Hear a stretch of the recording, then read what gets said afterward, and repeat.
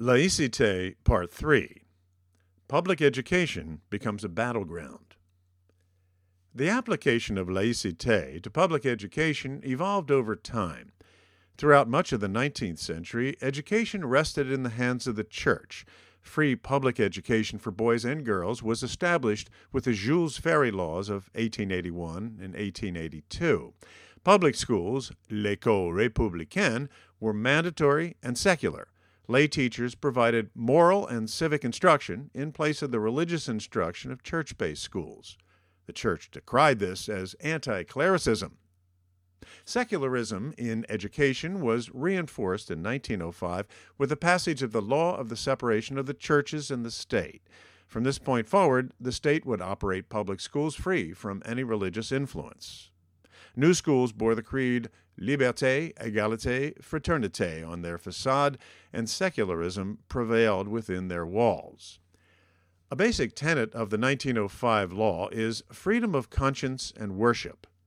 This allows for freedom of religious expression, just as it allows for freedom for atheism and a variety of religious views. The law also ensures that no one can be obliged to express their religious views, and there can be no social penalty for the expression of religious or philosophical views.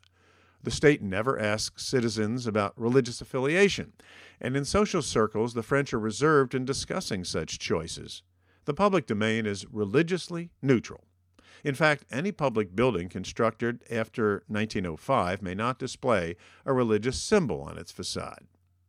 The 1905 law was more than a law in the view of Jean Bouguereau, who is considered the founder of the sociology of secularism.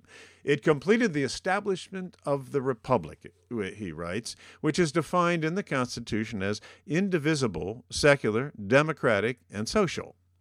Secularness was made the official policy of the French state by the Constitution of the Fourth Republic in 1946.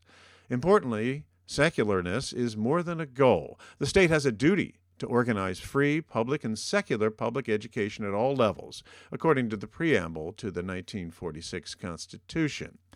This was reinforced by the Constitution of the Fifth Republic in 1958.